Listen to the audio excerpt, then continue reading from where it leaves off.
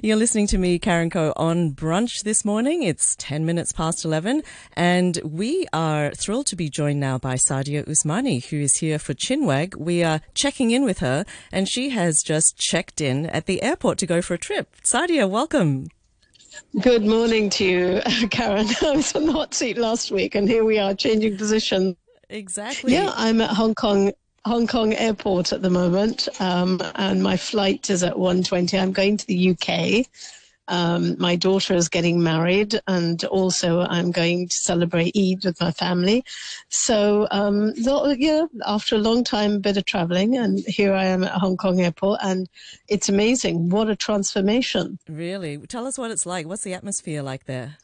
Well, I've kind of traveled. I traveled during COVID time because I went to the UK for a couple of operations, things like that. And seriously, it was like a ghost town, Hong Kong Airport.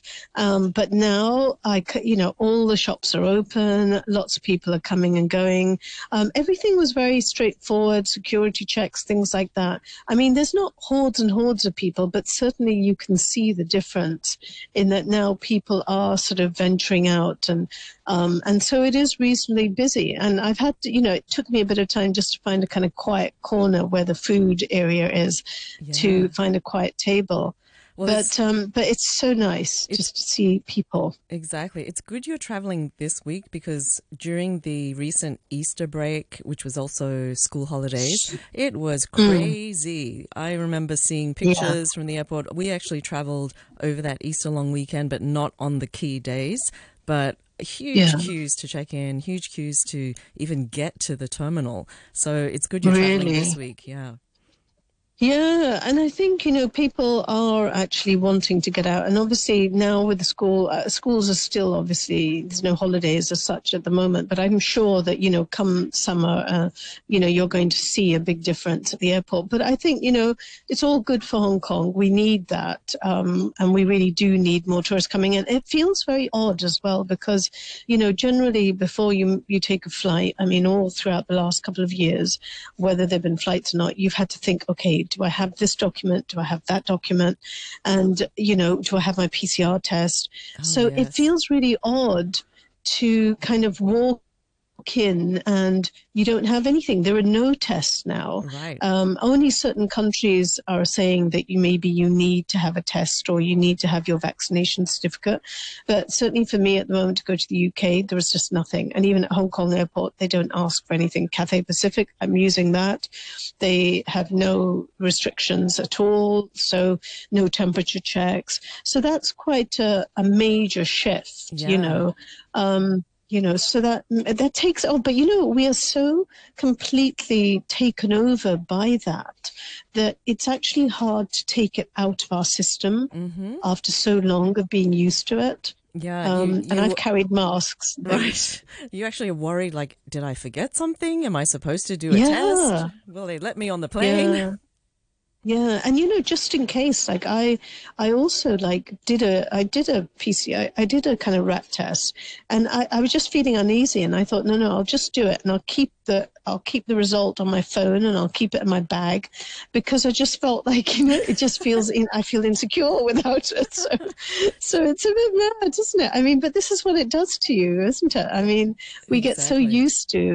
used to things like that. That's right. Anyway, I was gonna run down some of the kind of. I was looking up to see where the top destinations are in terms of just the top 10 that people are going to. So I can go through those for you. So maybe Yeah, one of please those is do. on your list. Is on Okay. your bucket list, perhaps. All right. We'll Okay, see. starting at and you can tell me which ones you've been to actually. Starting at number 10, I've got Rio de Janeiro. Oh, have not been there. So On my list. yeah, so then obviously, yeah, Christ the Redeemer statue, known for that, and obviously Copacabana Beach and Sugarloaf Mountain. And number 9 is Cape Town. I've been So there. you've got Table Mountain. Have you been there? I actually Yeah, went and the there. Botanical Gardens. Yeah. Well, we actually went there for the 2010 Football World Cup, the FIFA World Oh, Cup. brilliant. So that was a highlight. Okay, cool. Okay, so you tick one of those then. Number 8 is Dubai. Have you been there? I have been to Dubai. I had some friends who Yeah. used to live there, actually, working for one of the TV stations. So I passed All through right. and So managed to visit them. Yeah, I've been there too. So Burj Khalifa, and obviously you've got the Dubai Mall, you've got the Palm Jumeirah, and the desert safari, and all sorts of things there. And then number 7 is Rome, Italy. Have you Oh, been there? yes. I went there just before the Yes. pandemic, like literally a Oh, week good before for all the you. flights shut down. Oh my goodness. Well, I've been there too. So the Colosseum, the Vatican City, the Trevi Fountain, a well-known one. Yeah. And then number 6 is Bali. Have you been there? Oh, yes. Bali, I did a lot of Bali in the early 2010s because that's shortly after I learnt to surf. So then I made all our family Oh, holidays to yes. surfing destinations like Bali. Yeah, you are an amazing surfer. I've seen a couple of your things on Facebook. And seriously, when I saw your little video of you surfing, I really thought it was all doctor. I thought, no, she can't do that. No, no, she couldn't do that. It was amazing. I was just completely taken over by that. That was Oh, amazing. thank you. It wasn't Okay. AI video. It was actually me. No. I was going to say, I seriously thought, no, I don't think she could do that, but you were amazing. So, anyway, okay, so moving on, it's number 5, it's Sydney, Oh, and yeah. you have been there, Of right? course. I was born there, so been there a lot. There you go. There you go.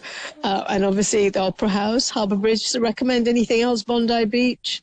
Um, Anything else in Sydney that you'd want people to see? I would actually say go to all the rock pools that you can. There's one at Coogee Beach. There's one at Maroubra Beach. I think New South Wales Mm. has like 150 rock pools that are basically ocean swimming pools, and they're Oh, fantastic. lovely. Yeah.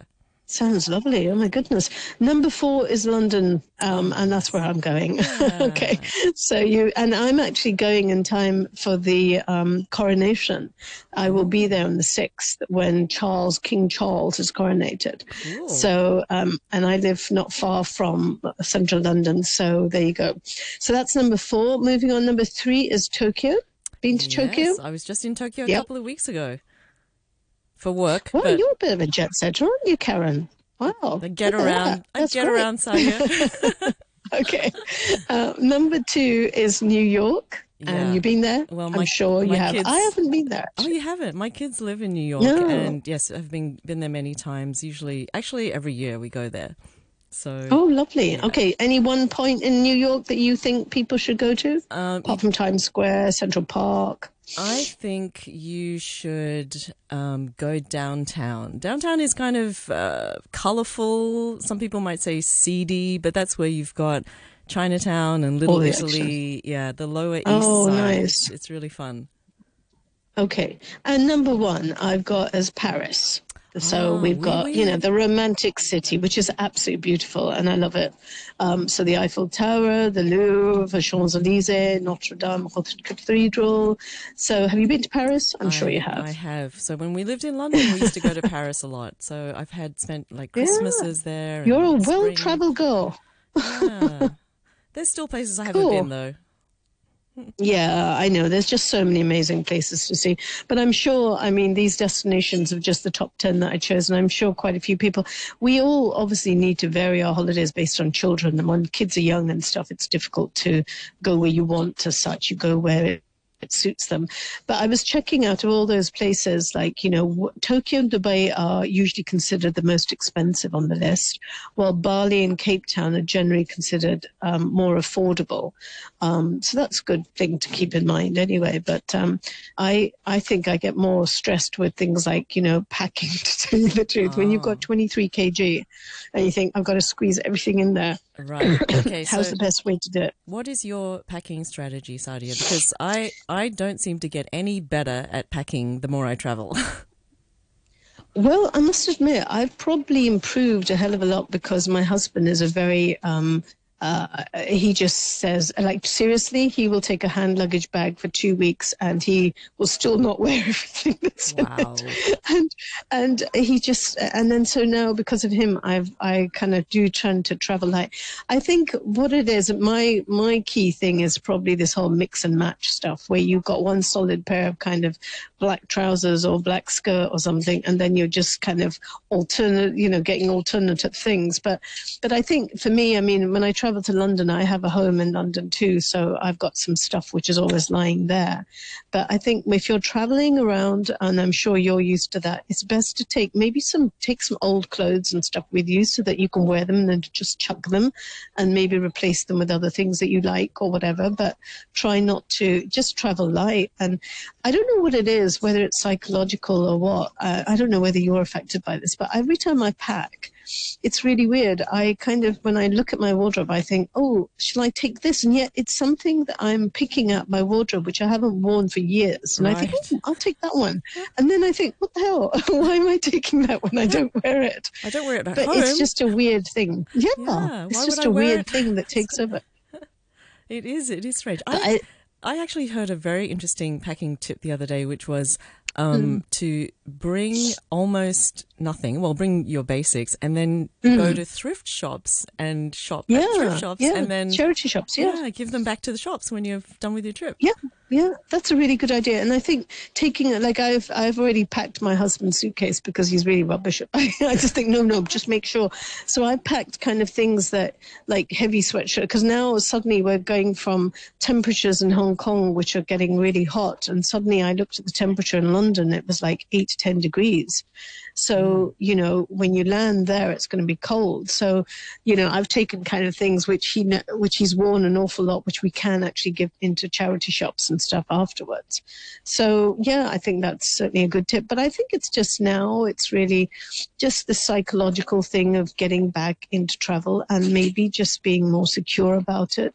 Because I think people are uneasy, because suddenly you'll see that, certainly in planes and things like that, people are keeping masks on because there is this inbuilt fear now, I think. Yeah, exactly. So I think you probably should pack everything you need for your daily routine, because I do think that that's something that makes it easier when you travel. If you have a very specific, daily routine, make sure you have those things. And then sometimes you got to bring a little bit extra in case, or something gets lost or you forget.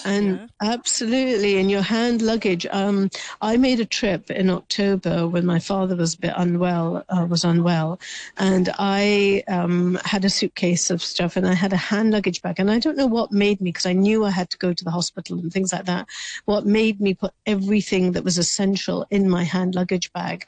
And I ended up I ended up not getting my suitcase until the day before I was to leave. Oh, gosh. So I survived on just what I had. And, things like any medication that you have, or contact lenses, or, basics, change of undies, or sleep, sleepwear and things like that. So I tend to now always, out of safety, just have the bare essentials in my hand luggage bag just in case. And I think that's probably a good thing, especially if you've got things like medication, or if you've got a laptop and you've got a charger.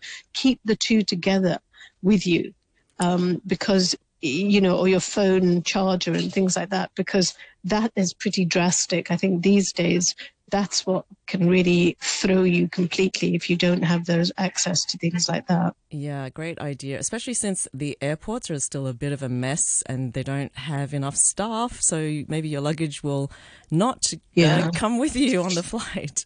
No, those are great tips. Yeah. Great tips, Saadia. So, well, what can we say except bon voyage? How long are you going to be away? Thank you. I'll be back in Hong Kong by the 8th of May. Oh, awesome. Well, we look forward to talking to you again then. You have a good week.